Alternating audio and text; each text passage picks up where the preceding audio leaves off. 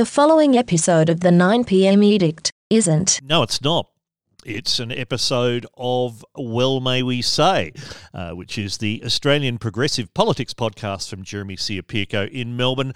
Hello, I'm Stilgarian. I have been a guest on Well May We Say before. This is number 4, but the last time was a year ago. And back then, Melbourne, where Jeremy is, was in COVID-19 lockdown. This time, it's Greater Sydney that's in COVID-19 lockdown, and Melbourne is going into lockdown because of the flow-on effects from Sydney. It's, you know how the plague is working. And because of this Sydney-Melbourne rivalry for politics, for, who's to blame, Jeremy's called this episode Anti-Vicsers. Oh, dear.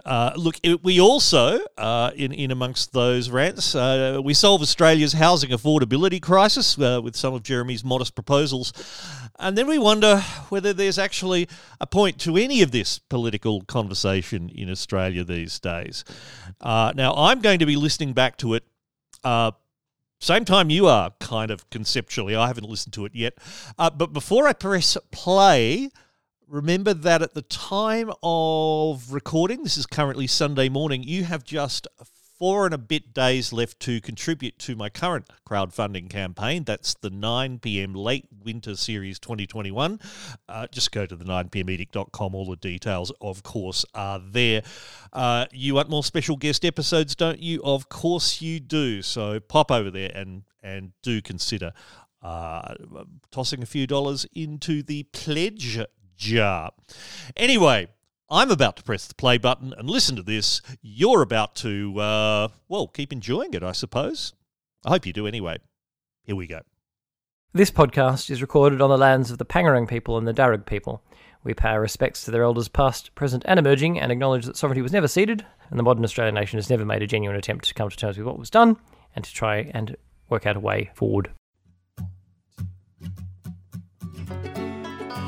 Well may we say, God save the Queen, because nothing will save the Governor-General. You know I've searched my heart to prove there's better ways to push and pull. Hey, whatever gets you through these days. Hello and welcome to Well May We Say, a progressive podcast about Australian politics. This is episode 147 for Friday, 16th of July 2021. I'm Jeremy Siapirko, and each week I'll be joined by a different guest host to help me discuss what's just been happening, what's likely to happen, and hopefully what we can do about it. Tonight's guest host is returning guest host, Stilgarian. Welcome back, Stilgarian. Hi there, Jeremy. It's been a month or two since we had you on last. It's also been a month or two since I last recorded the podcast. And I'd like to say thank you to all of our supporters, our Patreon supporters and subscribers and people who listen to the podcast who are still here, notwithstanding apparently my disgraceful lack of work ethic. As you can hear in the background, it is difficult recording a podcast when there are small children around. In this particular case, asking me how Yoshi can get past. Yes, if he jumps up and goes down, there you go. Now he's back. There you go. All right. Yoshi in his woolly world had a difficult path to cross. Anyway, it has been difficult. We have now moved house, so we are now in a different situation, and there are now 2 living areas, so it will be easier to, in fact, record episodes even when... Imprison the children.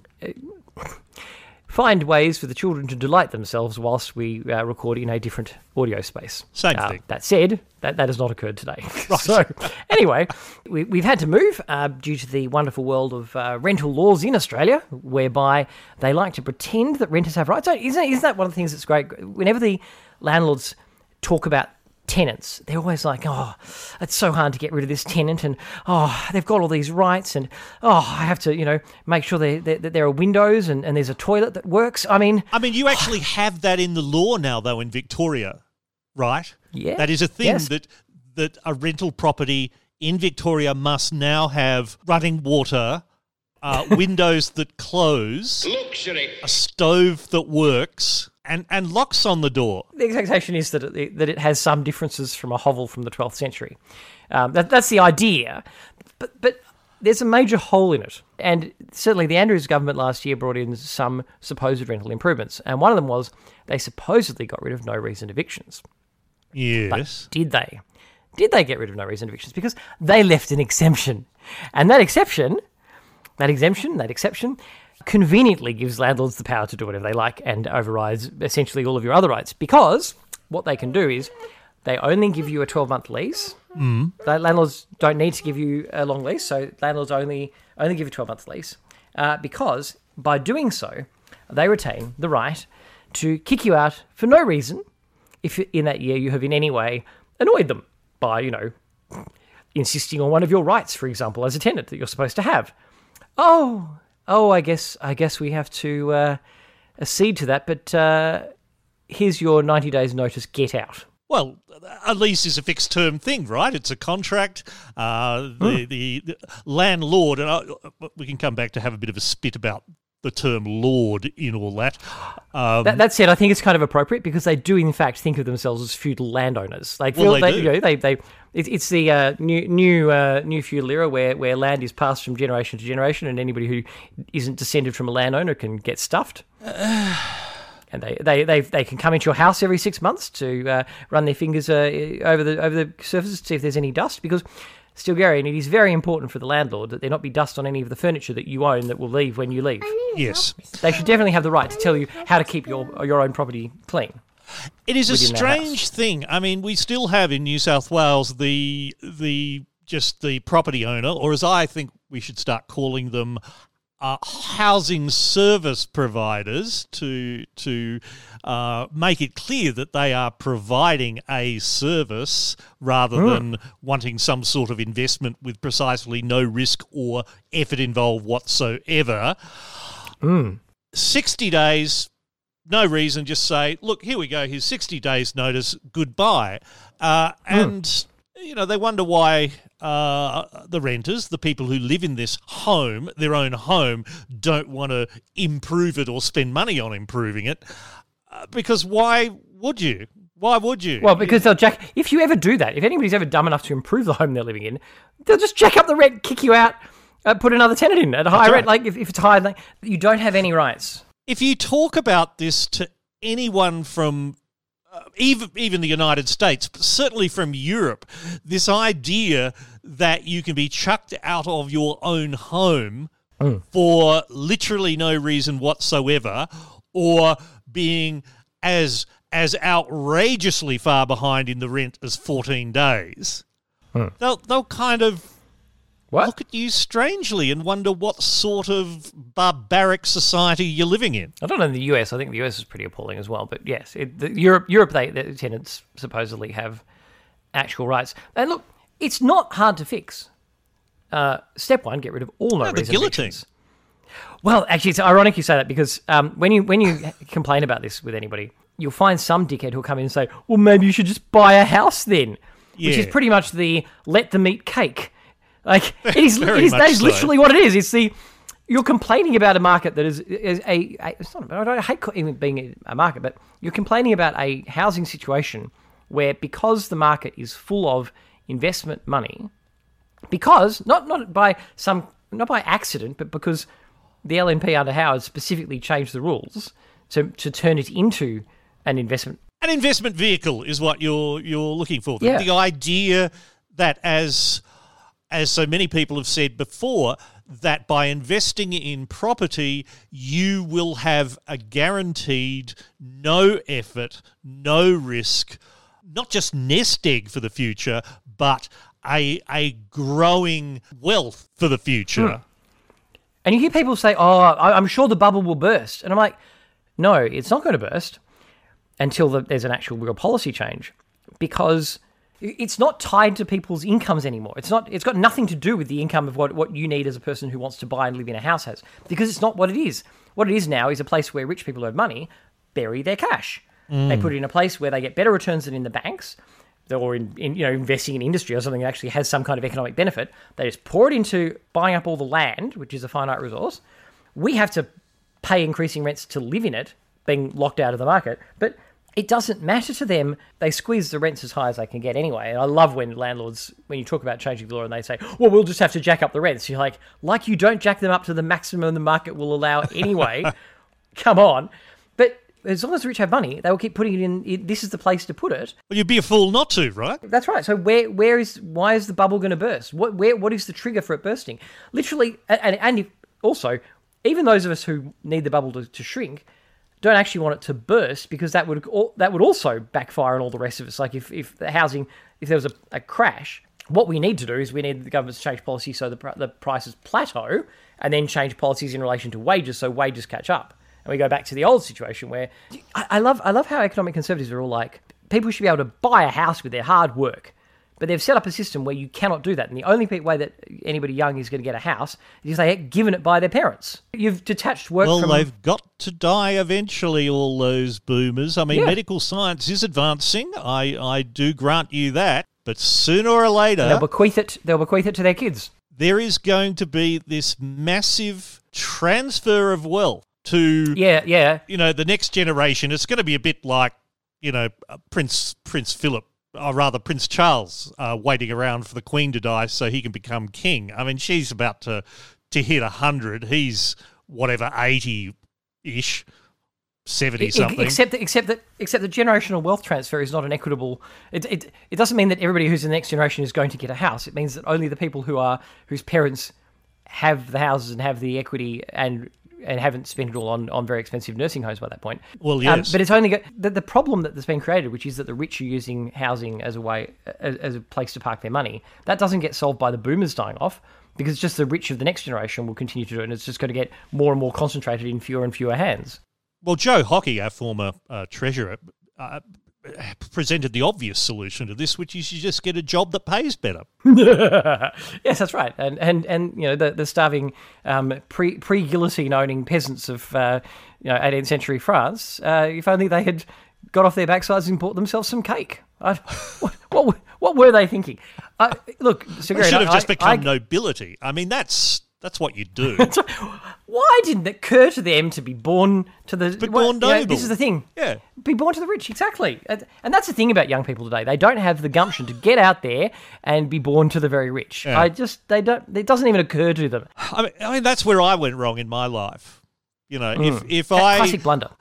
had been born to rich parents, my life would have indeed been and continue to be a lot easier than it is. And I've only got myself to blame.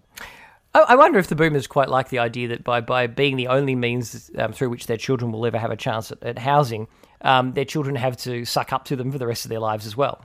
It's like, well, or they'll donate sure you want to talk back to me? The Fred Hollows Foundation or something, or or their local Liberal Party.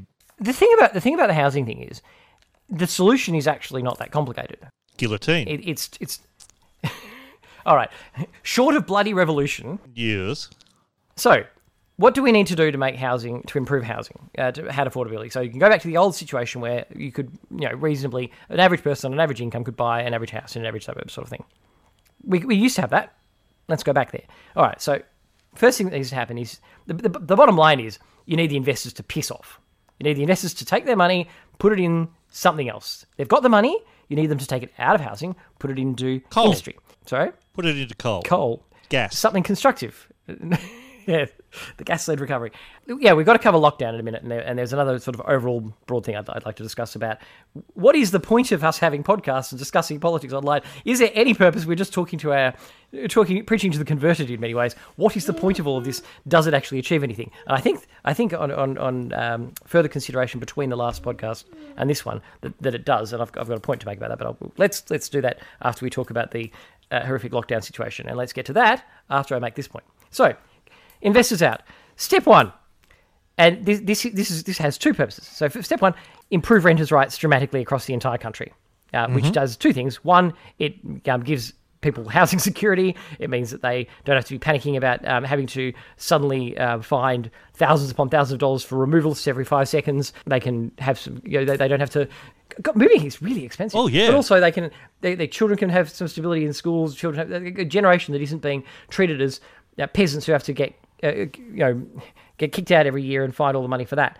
Massively improve renters' rights, starting with get rid of no reason evictions. Going on to, how about this one, Stilgarian? And I'm going to say this one, and if you want to scream out, you bolshy como, get away from this podcast, feel free. I love the way you're prepping this. You know, you're not leaving me a lot of wiggle room here. Well, this is how people react to this before they think about it, which is, if a landlord wants to kick out a tenant for any reason other than non-payment of rent for a significant period of time or significant damage. So apart from those two, if a landlord wants to end a lease for any reason, I mean, A, they would have to give decent notice. So I'm talking more than 3. You have to give 6 months notice if you want to kick somebody out. But whatever the grounds are and where you're getting to kick someone out, the first thing you change is, if a landlord is ending the tenancy, they have to pay the renters reasonable moving costs.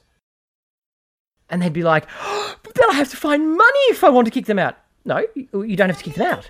And if you do want to kick them out, somebody has to find the money for them to move. Why should it be the tenant if you're kicking them out? You find the bloody money. That's interesting because it effectively just becomes, well, let's call it a termination fee. Yeah. Whoever, how about this then? Whoever terminates the tenancy agreement pays a termination fee.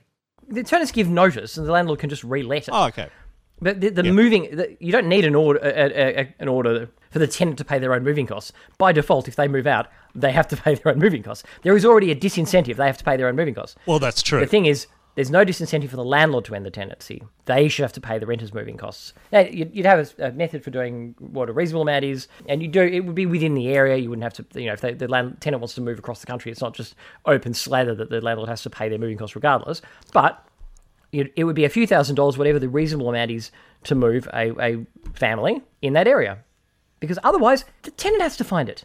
And I as a person who's had to move, these 12-month leases they give you, I'm jack of finding a couple of $1,000s every time they feel like kicking you out. Well, anyone who's living, as the phrase goes, paycheck to paycheck, yeah. Even though we don't use checks, there is by definition not that amount of money lying around. Yeah, it creates so much hardship. And the other thing is, if the landlords had to pay that, and also they should have to release the bond immediately if they want to evict somebody.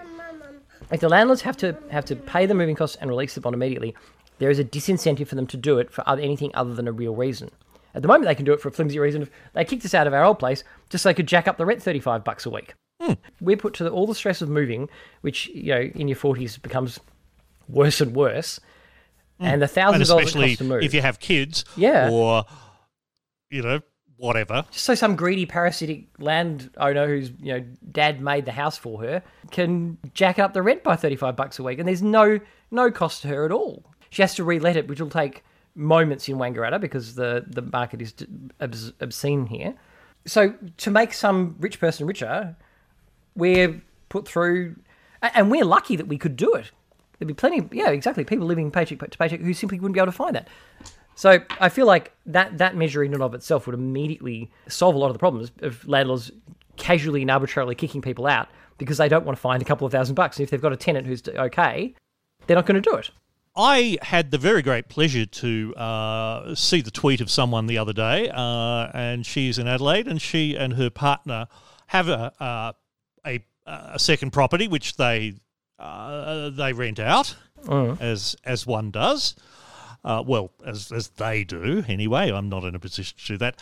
They go against the advice of their property manager. The property manager, of course, says, keep gently putting up the rent. They go, well, no, our tenants are really good, and they reduce the rent by a little bit each year because there's no stuffing around. The tenants give them plenty of warning of when, hey, I think that tap in the bathroom's starting to get a bit dodgy. And, of course, this property owner gets it fixed straight away before it becomes a bigger problem. And that's the thing. None of the changes that I'm talking about improving renters' rights like that doesn't harm good landlords. It only affects the parasites who are in there for a quick buck who will treat their tenants like an economic unit that they can exploit. Well, that's what I found, just obscene about some of the property, lobby groups and such like in Victoria when these new rules were said. They said, oh, no, well, we'll just have to sell our investment properties if we have to provide a working stove in the kitchen. Well, This is why I was saying this has two benefits. The first benefit is that it gives tenants security and reduces unnecessary cruel pushing people around and exploitation and the ability of landlords to bully tenants because the tenants are really, really exposed. So yes, it massively improves the basic living conditions of a huge number of Australians. That's benefit number one. Benefit number two is exactly if it does what the landlords threaten it will do and they piss off out of the market. That's a bonus. That's not a reason not to do it. That's a plus. That's a feature, not a bug. Everything that gets the landlords to piss off out of the market decreases the upward pressure on house prices. Anything that encourages them to go, and when they have you heard them run this line, Stigarian, the one of, but then if I take my rental property away, then that's one less rental property in the market for people who need a rental property. You're like, it's also either you sell to a person who another landlord, in which case it doesn't have any effect on supply at all, or you sell it to someone who's going to live in it. Those are the only two possibilities. I suppose there's a third possibility that you spitefully smash it down as you leave, but that seems a bit remote.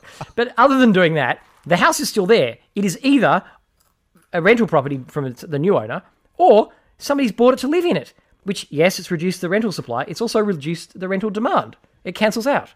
Landlords are not providing anything. It's like, have you seen that image on the you see it going around on Facebook and Twitter. It's like, it's a slug on an arm. And it's like, landlords, what I do, what my family thinks I do, what my friends think I do, what society thinks I do.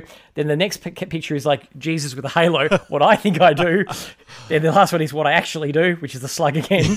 yes. Not the slug, the leech. The leech, not the slug. Yeah. Yeah.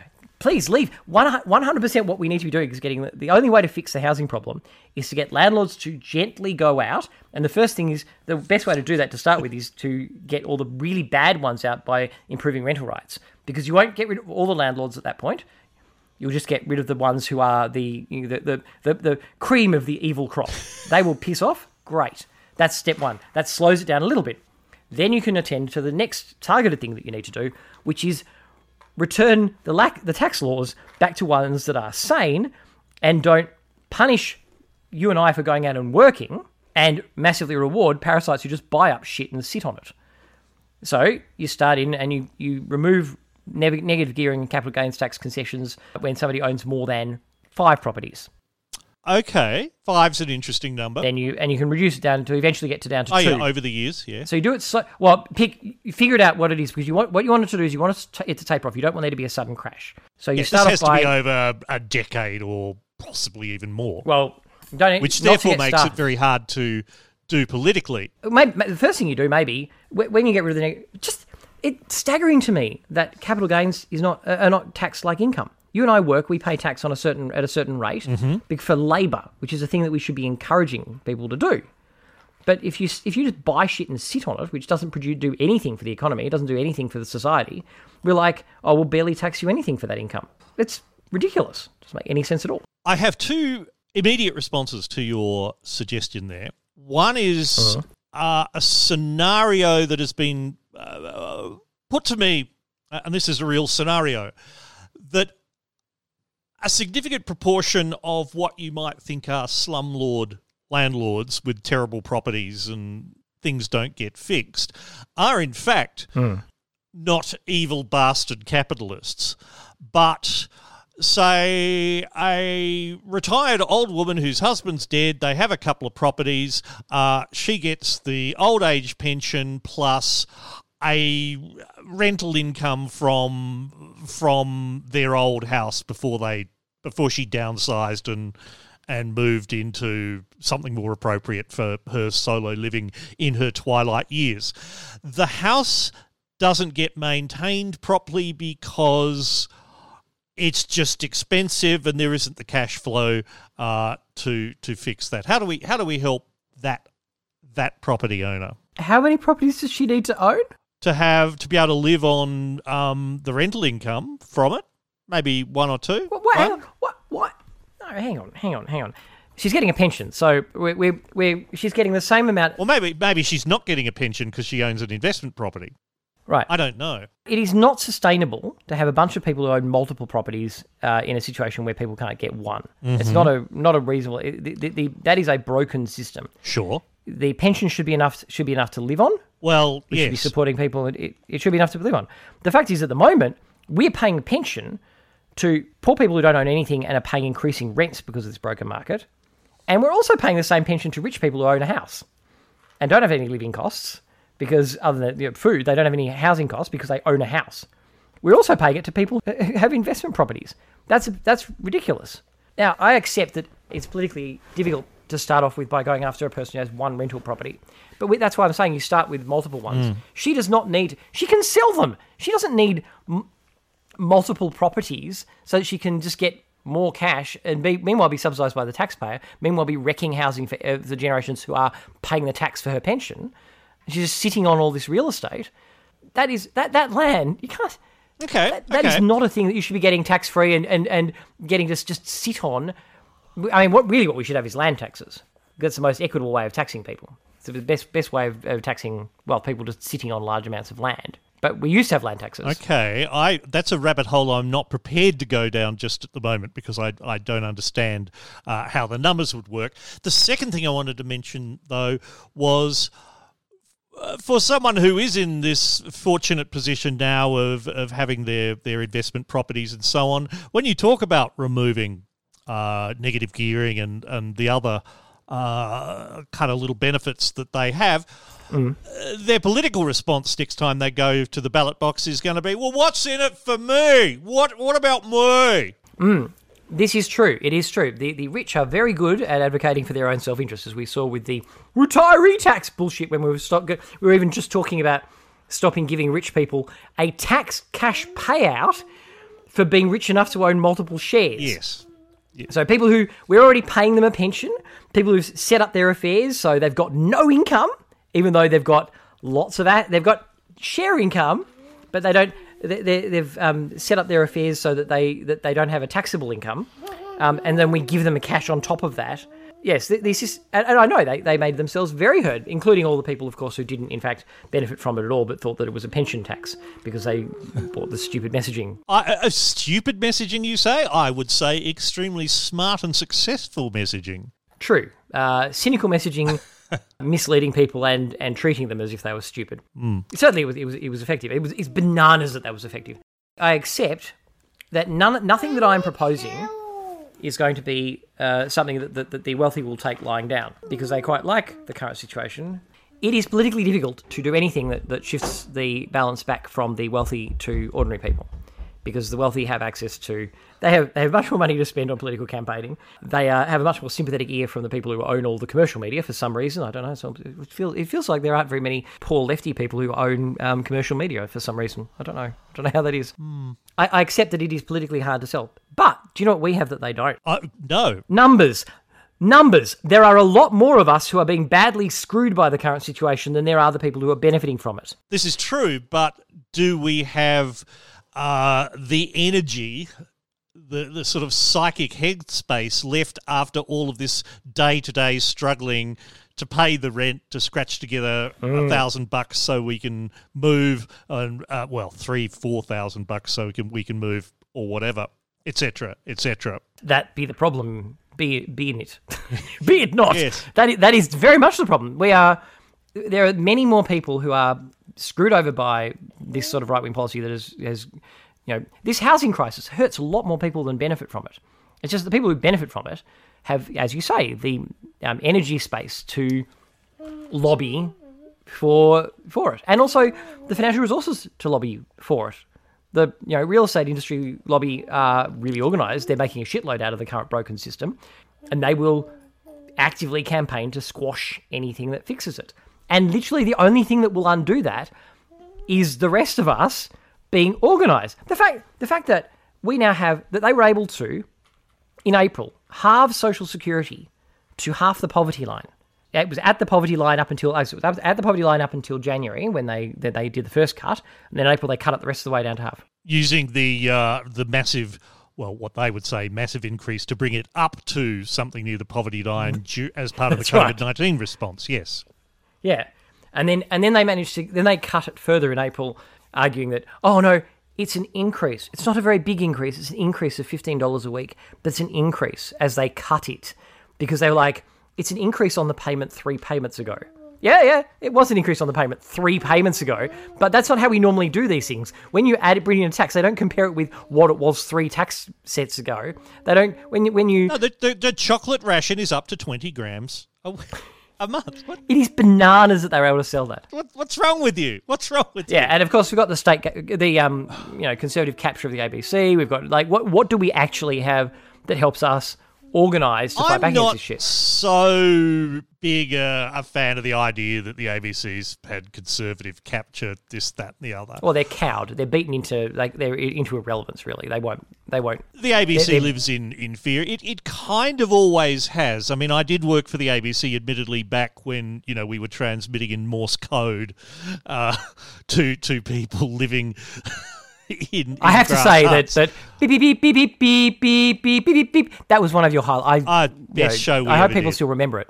The ABC has always been worried because there's always been that threat of, well, if you start showing too much bias, there will be punishments later. That has, of course, there's the perception that that's become more common in recent years. Well, it's Richard Alston and his stupid his book of. Like they sit down there and everything that they think is critical of the coalition, they write a book. The Labor Party and the left haven't ever done that in return. Like there's only one side that's really made a concerted effort to berate the ABC for this supposed lefty bias to the point where they self-police over the other. They self-correct massively the other way now. I always enjoyed when, for a brief period, I was station manager of 3D Radio in Adelaide, the community station, their music station. And way back in the 1970s, when it first got its broadcast licence, an organisation that was also trying for one of those licences was an evangelical Christian organisation. And they did not get their licence, and 3D Radio, it was called something else back then, but it did because the government agency that was doing the licences felt that they were claiming to represent all of the Christian churches, but in fact, quite clearly from the way they were structured, they were not. And they were essentially said, yeah, have a license, but you need to structure yourself in a way that is more representative and more inclusive of what you're claiming to represent in kind of a structural way. But they never did that. But what they did do is they had teams of people listening to the alternative music station, so that whenever a song had a bad word in it or a presenter made a mistake or anything like that, when it came to license renewal time, they had this catalogue of grievances to present to say why 3D Radio's license should not be renewed. It was quite hilarious. Yeah. Well, that's the thing, that it feels often a bit hopeless being a lefty, because although we have the numbers on our side, clearly what we're advocating for is much more beneficial to most people than what the right wing are selling, which, I do love seeing. What did I see on Facebook the other day? Johnny Rotten from the Sex Pistols has some quote about how it's now the right wing who are the anti-establishment types and the left wing who are the establishment. And what he means is the whole right-wing line about woke people and cancel culture thing, but you feel like, oh, Johnny, yeah, you're right. The establishment are really concerned about the right-wing campaign for lower taxes and and against any actual kind of progressive change. Yeah, that really threatens the establishment. The establishment would hate there to be more populist right-wing uprisings demanding less taxes for the rich. I mean, yeah. Nothing says. It strikes me that we do have a problem. We don't own the media. We don't have the newspapers. We don't have the commercial TV stations. We don't have the radio. They're all conservative because they're owned by conservative people and they advocate for commercial interests. Even if they were neutral in terms of what the owners want, their business model is one that's in favour of commercial interests. So they're not going to be in favour of anything that improves a lot of ordinary people at the expense of big business and the rich. And Even on social issues, we're still behind the eight ball because we don't get organised every Sunday morning and go out and en masse, attend a religious organisation, a service where what do? We talk on Twitter. I think that's unfair to equate all of conservative politics with the church-going Christian population. No, I'm saying in terms of the social stuff. So the stuff where, they're demanding more privileges at the moment with the religious discrimination bill. That stuff, those people, I don't even think that's a majority of religious people, but those people themselves are still, they form themselves into the same churches, and they are organised. It's a habit that religious people in general have of a regular weekly community, meeting together. And so for those members of that community who are, fringe right-wing ratbags like the ACL, you've got a ready-made, organised group that you can draw on to effectively lobby politicians, compared with what have we got on the left? We don't have an equivalent of that at all. And yet we live in a time, and this fascinates me, when we have the mechanisms, including the internet thing on which you and I are currently speaking to each other, and we can actually see each other. We could scale this up to any number of things and have community meetings. And yet there isn't that much of an interest in doing that from people. I mean, we do have organisations that try and get this kind of online thing happening. But for all of their work, really the revolution doesn't come from having a witty YouTube video every couple of weeks. No. There needs to be effort put into actually organising, actually deciding things, actually having leaders and leaders doing some leading, etc., etc., etc. I sometimes wonder whether part of that is because the community that has broadly, if not developed the technology, been best at using it, are actually pretty well off. That unlike steam locomotive drivers in the railways of the 1800s, which led, the strikes and the fights for the 8-hour week and worker safety and things like that, who, were really fighting for, I don't want to say for survival, but for, much more fundamental issues in their lives. I don't really see the kind of union of systems administrators deciding to turn the internet off for 48 hours as a protest. No. Because they're actually quite well off, and that's such an integrated part of their life that they don't want to damage themselves. But they're not the Whereas for industrial workers of the 1800s, early 1900s, but, they're not cutting off their own nose, as it were, if they create a protest. Well, you're talking about the middle class not being fired up at this point. Yeah, I suppose I am. But aren't we all middle class these days? Well, no. People who are on a payment that's half the poverty line. And this is the other thing, by the way, in terms of what we need to do in terms of housing, but also in terms of just quality of life in Australia generally. Wages need to increase, and they've been squashed for 20, 30 years. Mm-hmm. And why is that? Well, I think we had the Reserve Bank Governor Philip Lowe was suggesting last week that migration is one of the reasons why wages have been low, and therefore the borders being closed might lift wages. And I don't think that's got anything to do with it. Is that as a supply-demand thing, I suppose, that we were bringing in people who would work and therefore we had more workers available? Or yeah, this never... Quite frankly, that sounds a little bit kind of these immigrants are stealing our jobs. Yes, exactly. And yeah, when Greg Jericho wrote a piece on it yesterday, I think he got bashed by all the anti-migration people who were like, oh, migrants stole my job. Thing is, the only reason why migration would negatively affect your job, migration, yes, it increases the supply of labour, but it also increases the demand for labour. Absolutely. So migration is not a net negative in terms of supply demand against workers. It is only a net negative for workers when the migrants don't have rights. When they have equal rights to the rest of us, they're not undercutting, they're not easily exploited by employers who will exploit workers. When migrants are a source of easily exploited labour, then yes, they do bring down wages and conditions. But the solution to that is to give them full rights, like every other worker. And to give all workers proper rights so that the employers can't even take advantage of migrants not knowing what their rights are, or the rights being obscure and being difficult for workers to access them, so there being some kind of intrinsic difficulty that migrants would have in exercising those rights. If all workers in Australia have the same rights, then migration doesn't have that downward pressure at all. And yet you never see the workers who are complaining about migrants calling for migrants to have the same wages and conditions. because all it is I want to have someone I can blame for my shitty wages. And it's a very handy call for right-wing political parties, because without actually addressing any of the things that really screw over workers, like shitty protections, the fact that Social Security is half the poverty line, that's got to have a huge impact on wages. The fact that people can't go, no, I will retrain, or I will what you're offering me is a disgrace. I'm going to come out, survive in the meantime, and find a better job, push for better. Like, people can't do that because Social Security is at half the poverty line. So we've set up a system where people have to take what they're given or die.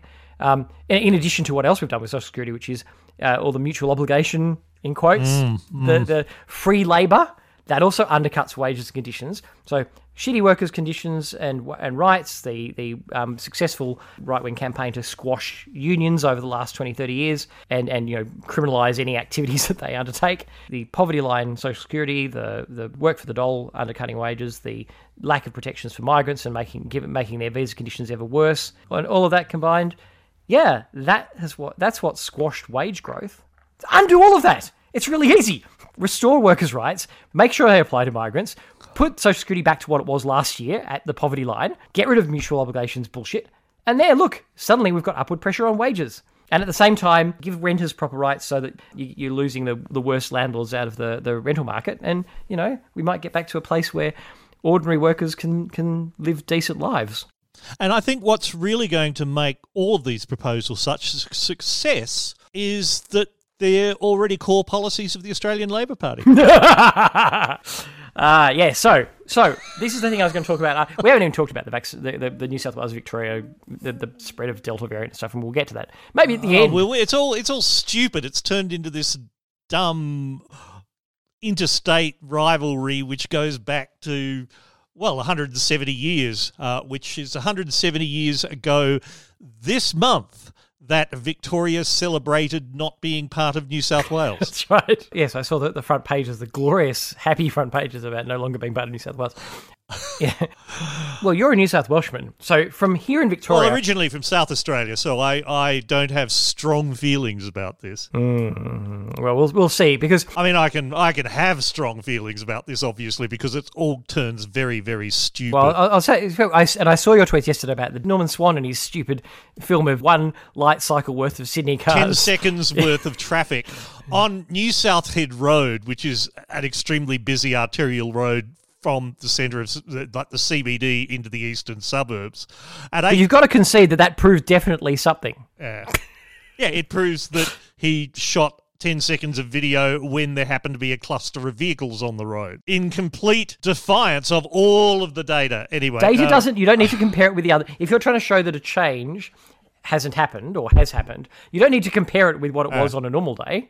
What are you talking about? Madness.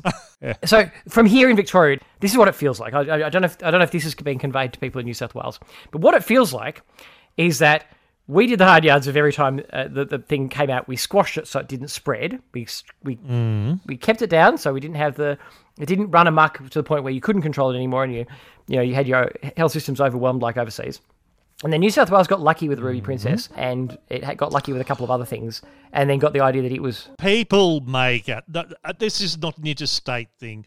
The number of cases you can actually trace back to, oh my God, Ruby Princess. I know, very few. Really New South Wales quite lucky about a tiny part of that. That's turned into a little totem that people want to wave. It's part of you had Ruby Princess. And I go, yeah, and you down in Victoria didn't have a contact tracing system or in any meaningful sense a public health system. So, you. Anyway, the point we're making, where it looks like from Victoria is that by the time that this variant came up in New South Wales a few weeks ago, it was pretty obvious what needed to be done to squash it, which is an actual proper short, sharp lockdown to get it to squash it before it gets any further.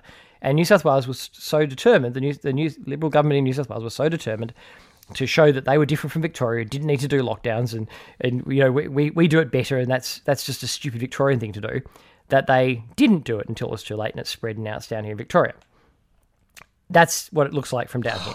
And that if they'd done a short, sharp lockdown at the time, and rather than trying to make some kind of point... I mean, that's what it looks like through a political lens. Well, they didn't do a short, sharp and lockdown. I must admit, I'm feeling extremely uncomfortable about this aspect of the conversation now. And I smile as I say that because, I mean, we're in it, and here we are.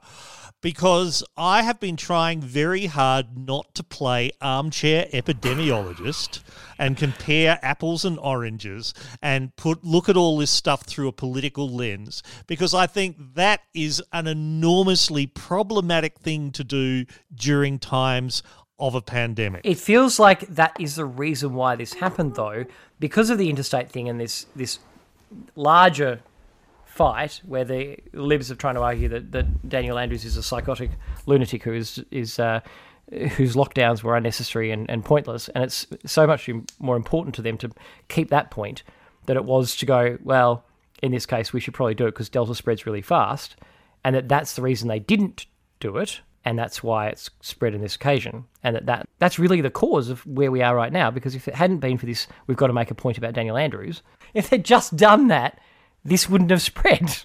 It would have been squashed before it happened. And my response to that is, if you look at this through a political lens, then it is very easy to see, yes, that these political factors may well have been an important thing in the minds of the government in New South Wales. Which then led to this consequence. However, the next step to say that, and this difference is what caused this thing, that is the thing I have a problem with, because we actually don't know. There will doubtless be modelling and analysis and other things in due course, and perhaps it will support this causality theory, but also perhaps it won't. Hang on, how could it not? Like, it's a virus, it spreads through contact. If there was a lockdown, I agree, like, lockdown is a hammer. It's a blunt instrument. Well, here we go. We're talking about what is and is not a lockdown. This word lockdown has been bandied about a lot in the last few weeks. Well, during the entire thing. And a particular set of restrictions is being called a lockdown, and a different set of restrictions is being not called a lockdown. And there's an awful lot of politicisation of the word, which I think is extremely unhelpful. And this is why I did kick off when Norman Swan posted his misleading 10 seconds of video of a few cars on the road. It's why I kick off at telephoto lens photographs of people at the beach, making them look crowded together when in fact they are well spaced apart and of no risk to anyone. Hang on. That one. Hang on. The Normans. I would say those are different things. So, both of them are the same thing in the sense that they are exaggerating the threat to make a political point, and that I think that backfires and is a bad way of doing it.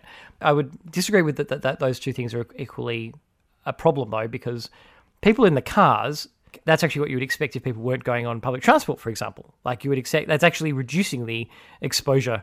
That's people, we don't know. Presumably, they were going to necessary tasks. You can't.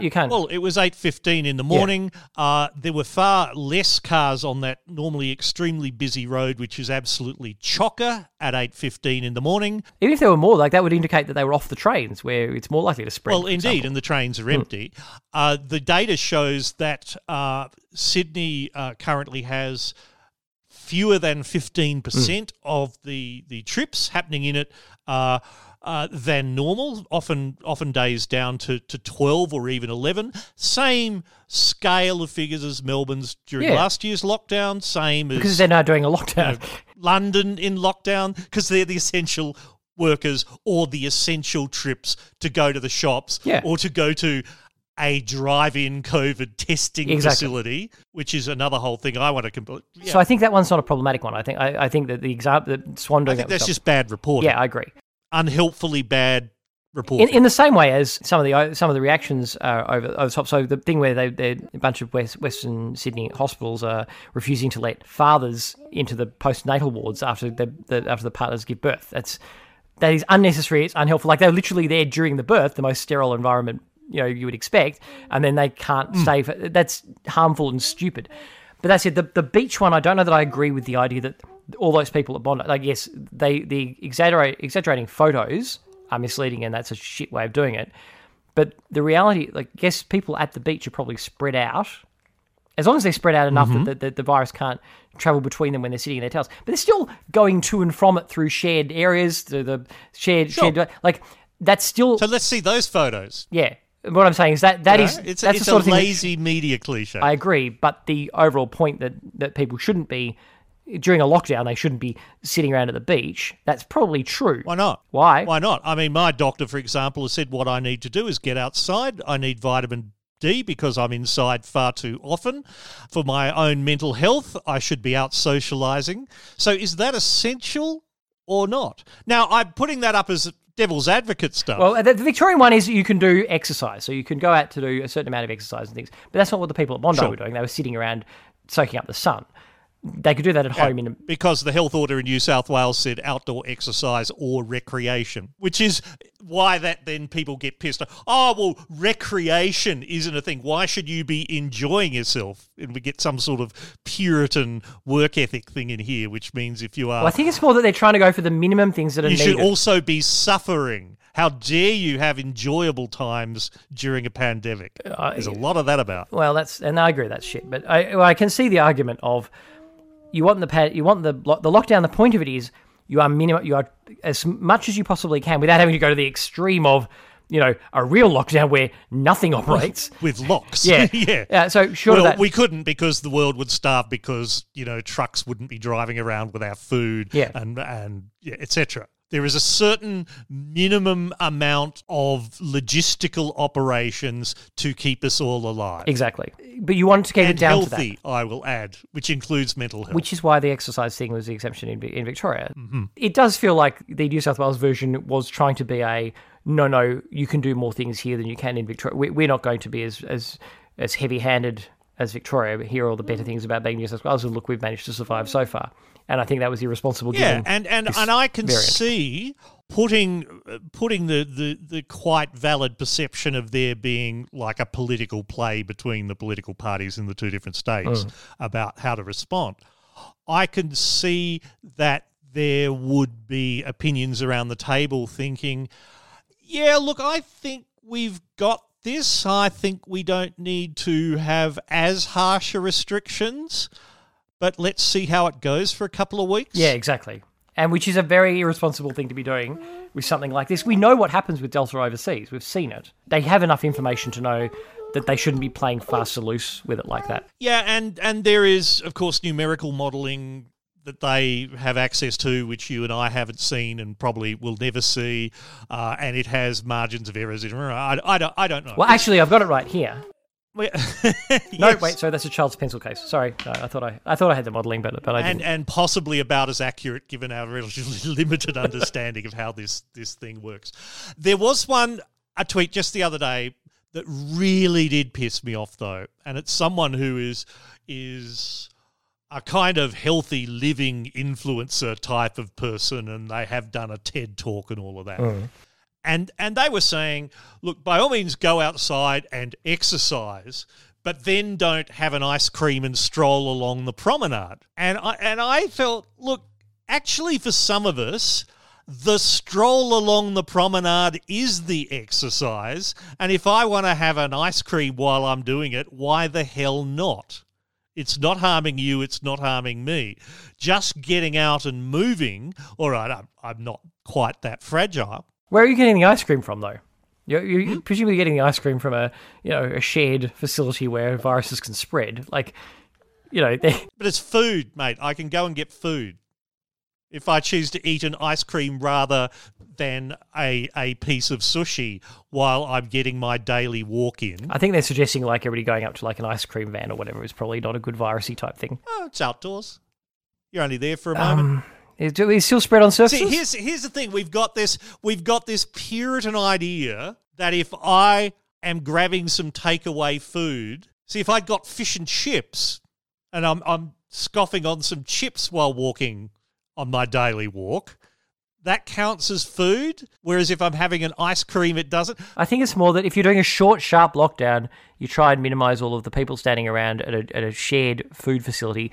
You make sure that you have proper assistance for the workers and the people who can't otherwise make a living during that period. So you're suggesting no takeaway food? Well, whatever the modelling is, whether that's necessary or not, and you do it consistently. But I think during our if I get a pad thai, that's okay. That's getting takeaway food, but getting an ice cream is not okay. That's just Puritanism. No, I'm saying where you think about... I've got no prejudice either way on it. They're all yummy things. No, I'm talking about... Like you want to figure out ways that you can do it to the maximum extent that isn't a public health risk. And it's obviously a bit of a... Yeah. I guess by putting forward these examples, I'm trying to cause you to say things like that, which are numerical. And I go, yeah, unfortunately, one does get the impression, in the way that you get the impression that party politics are a key part of the decision-making. I am positing that Puritanism is playing a key part in the criticism of whether people are or are not complying with the lockdown rules in front of them. Oh, I do agree with you that it shouldn't be the other people complying thing. I don't think that the criticism of people, the public generally, is fair. It's the criticism I'd be making would be of the decision-making process of the New South Wales government in leaving things late to try it on, because they got away with it so far. Even though this variant's worse, and I very much would say that what has happened in relation to the supports that are offered this time is very much a political decision, and it's a very harmful one. So last time we had no argument there. Yeah, we had Social Security set at the poverty line, and now what we have. The luxury of the poverty line. Yeah, that's right. Luxury. And isn't it bizarre that we have to say that that's some kind of great win, that the poverty line, rather than, well, it's not half the poverty line. Whereas this time, Victoria had no support in the last one. They deliberately set it so that it was you could only get support if you lost a certain amount of work after 7 days. First 7 days you get no help at all. Victoria was told to go F itself by ScoMo. And then this time, New South Wales and ScoMo came up with a deal, which is now the one that's being applied to Victoria as well, where businesses can get money if they've got a 30% reduction. Workers who've lost work can get a smaller, less money than last time, but they can get some money. But you get more if you've lost more hours. So if you're a better, if you have somebody who's working 40 hours a week and they lose it, they get more money from the taxpayer than somebody who could only have 20 hours of work and loses it, which is. You've got to love taxpayers giving more money to people who've got more money. And if you had already lost your job, for example, during the pandemic last year and hadn't got one back again, you get nothing. You get nothing. You lose. Good day, sir. It is obscene. So the justification that the Conservatives always run for why Social Security is set to half the poverty line is, well, you should go out there and get a job. Well, there aren't any bloody jobs now, so what's the justification? Why should people... It's obscene at the best of times, and it's based on this lie that jobs are easy to come by and we don't have a significant shortfall in the number of jobs available for the people who want them. But even if that were the case at other times... And jobs is an amorphous thing. Yeah. That random person, random job, bolt them together, there you go. And what we had last time was a thing that worked. JobKeeper. So, yes... Someone who has been unemployed for 3 years because they clearly have difficulties with literacy and other such things, and therefore, or kind of have a tattoo on the side of their face, and therefore no one in a customer service role will employ them, etc., etc. Well, that's fine. We'll just put them to work in the cybersecurity skills shortage. Done. Solved. It is obscene to me. Like those people do all have tattoos on their faces, so that's another whole thing. The prejudice against people with tattoos is really weird. But anyway, yeah, it strikes me as obscene that we are ever okay with people having half the poverty line to live on, because you can't. All you do is you go backwards. You can't get healthcare. You can't have. Well, that's the definition of it. Yeah, right? You become homeless. You're stuffed. It's that's right. You're half the poverty line. It's obscene. But the fact that they're not doing it this time doesn't just harm the people who are being screwed normally in the Social Security since they halved it, but it also endangers everybody in terms of the spread of the virus, because if that's your situation, you can't stay at home. Well, particularly if you're homeless. If you're homeless, you can't stay at home because you don't have a home anymore.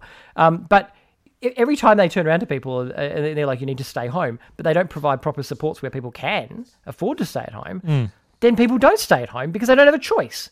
And, you don't send the police out to punish the over-policing shit. And I am with the people who are like, you're not very progressive if you're like, hey, the police should just be going after the people who are out and about.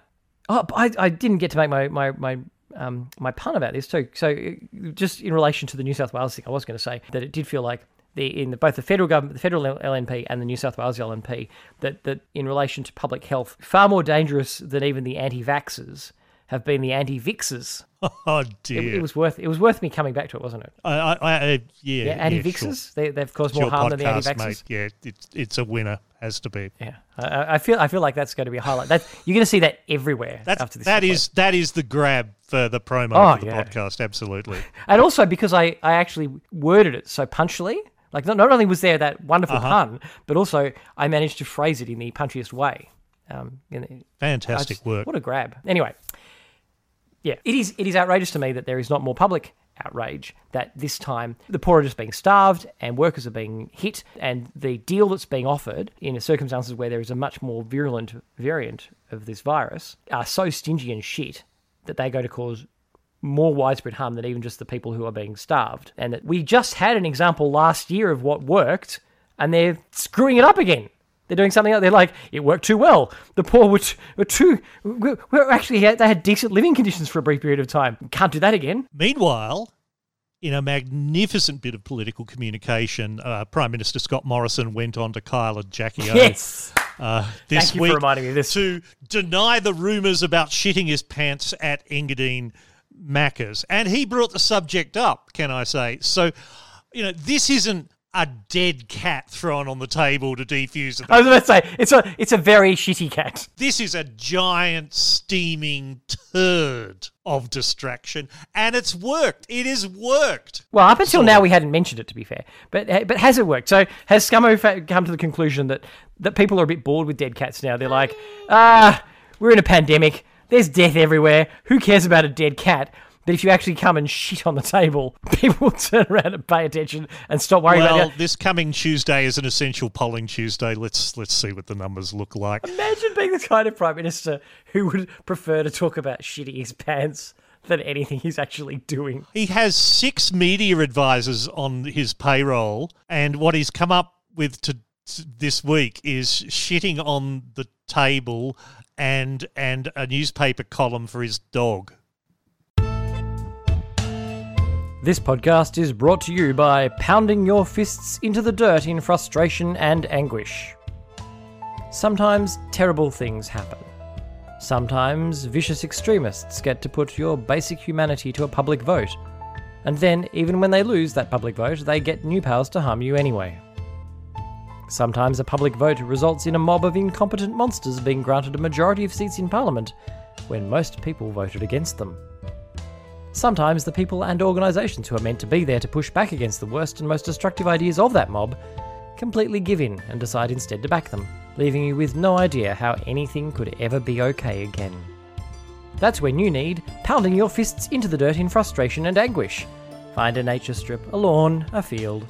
Pounding your fists into the dirt in frustration and anguish is available almost everywhere. Kneel on the ground, lean forward and just pummel the earth with your hands until physical exhaustion drowns out the deep sorrow and fear threatening to overtake you. Comparable to banging your head against the nearest surface, but 75% less likely to result in serious injury. We are confident you will at least be mildly satisfied by pounding your fists into the dirt in frustration and anguish. All right, well, I suppose that leaves us with the last thing I wanted to discuss, which was just a brief discussion of what is the point of all of this discussion we have? What is the point of these podcasts? What is the point of the tweeters? We're increasingly in our own bubbles. Most of the people listening to this podcast are progressive people. I doubt very much that there are many LNP voters who are listening to what we're saying here. Yeah, and my own podcast where I again get into the politics with people. That's not going to be listened to by people who disagree with what we're saying. So why do we do it? And what is the purpose? What is the purpose? I feel that there is a lot to actually be said for, particularly on the progressive side. The only way that we're going to get change is for people to be fired up and to be fighting. And people to be having progressive thoughts and progressive ideals reinforced in a way that they're certainly not in the media, they're certainly not in the community at large, and that if we're ever going to be able to actually act on them, part of it involves talking them through, working out what arguments are more powerful, building up that confidence to go out and argue with the people on the other side and to be putting these points. Well, it's consensus formation. Exactly. You have to decide what the topic of discussion is. And in fact, there is a German word for that process, and I've never been able to find again what it is. So if there's any German speakers listening, the discussion that leads to the agreement of what the discussion is about is a thing. And certainly this helps that. It helps build energy. It helps find out what are the things, there's a whole set of things we discuss and might agree on. What is the center of the Venn diagram there? What is the set of issues and of potential policies that truly unite this amorphous random group of people? But what happens next? What do we then do with that? Well, let me make a suggestion. So you know how the biggest right-wing thing at the moment is? They're determined to attack people, whatever they think, this boogeyman of the woke and cancel culture, and basically what the new words that they've come up with for what they also used to call political correctness. Yeah, i.e. it's people just pointing at them and saying in a loud and clear voice, mate, you're full of shit. Well, worse than that, the thing that you're doing is bad, is mean, is nasty, is harmful. What they hate is being told that when they're making a joke that they like that mocks and demeans LGBTI people or people of other races or whatever, or the poor, or any of the things that they do, which the benefit to them of those things is it reinforces their privilege and it reinforces them as being in the in-group, and it helps them form a community of the people with power who can then feel like they deserve that power and privilege and that they shouldn't have to do anything about it.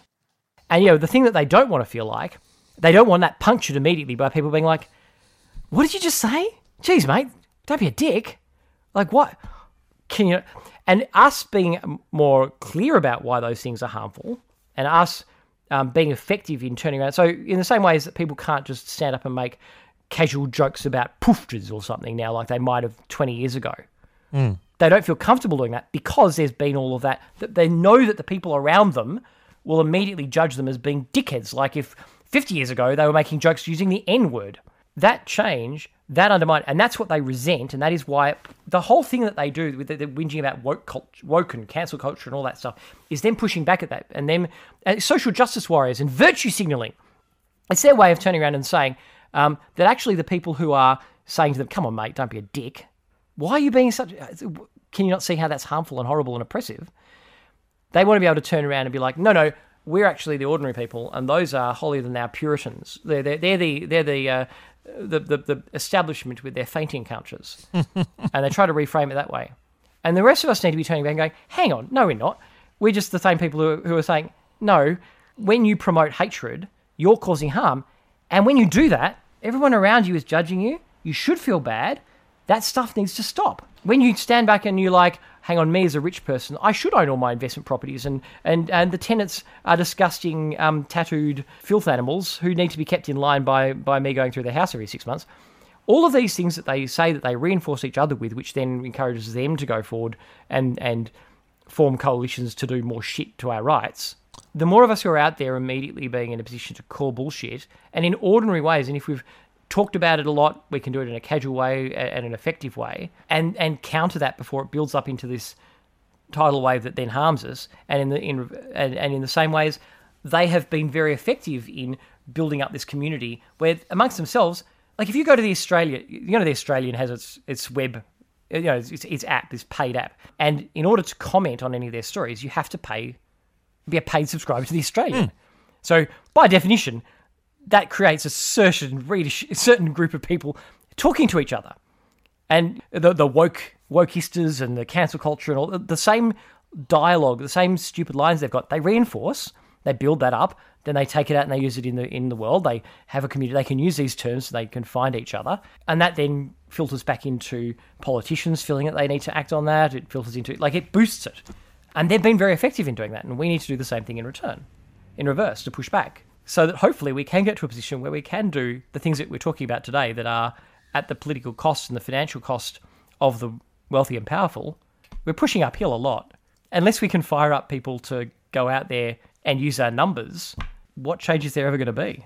Indeed, and the in the period immediately before Obama's election as president of the United States, etc., the book "Don't Think of an Elephant" by George Lakoff was kicked around a lot in political communication, and the main thrust of the book is that on the conservative side of American politics, I mean, because he's an American writer, etc., same applies elsewhere, that the think tanks created during, let's say, the 70s and 80s, in response to the kind of countercultures of the 60s, etc., was to develop that kind of language and that kind of pushback language to frame the debate. Yeah. So Lakoff, Lakoff, talks about taking, if you like, the linguistic high ground by creating the language that's used to talk about these things.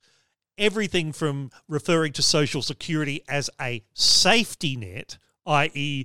you have to be plummeting and about to hit the ground before the safety net becomes a thing in your life. No, they don't call it that. They don't call it that. They call it welfare, so it makes them sound like they're being generous and it's some kind of benevolent As thing. well, it's a welfare safety net. I don't think they ever call it a safety net. The safety net is this, because the problem with calling it a safety net for them, and the reason why we call it a safety net, is that if it's a safety net, you shouldn't be cutting holes in it.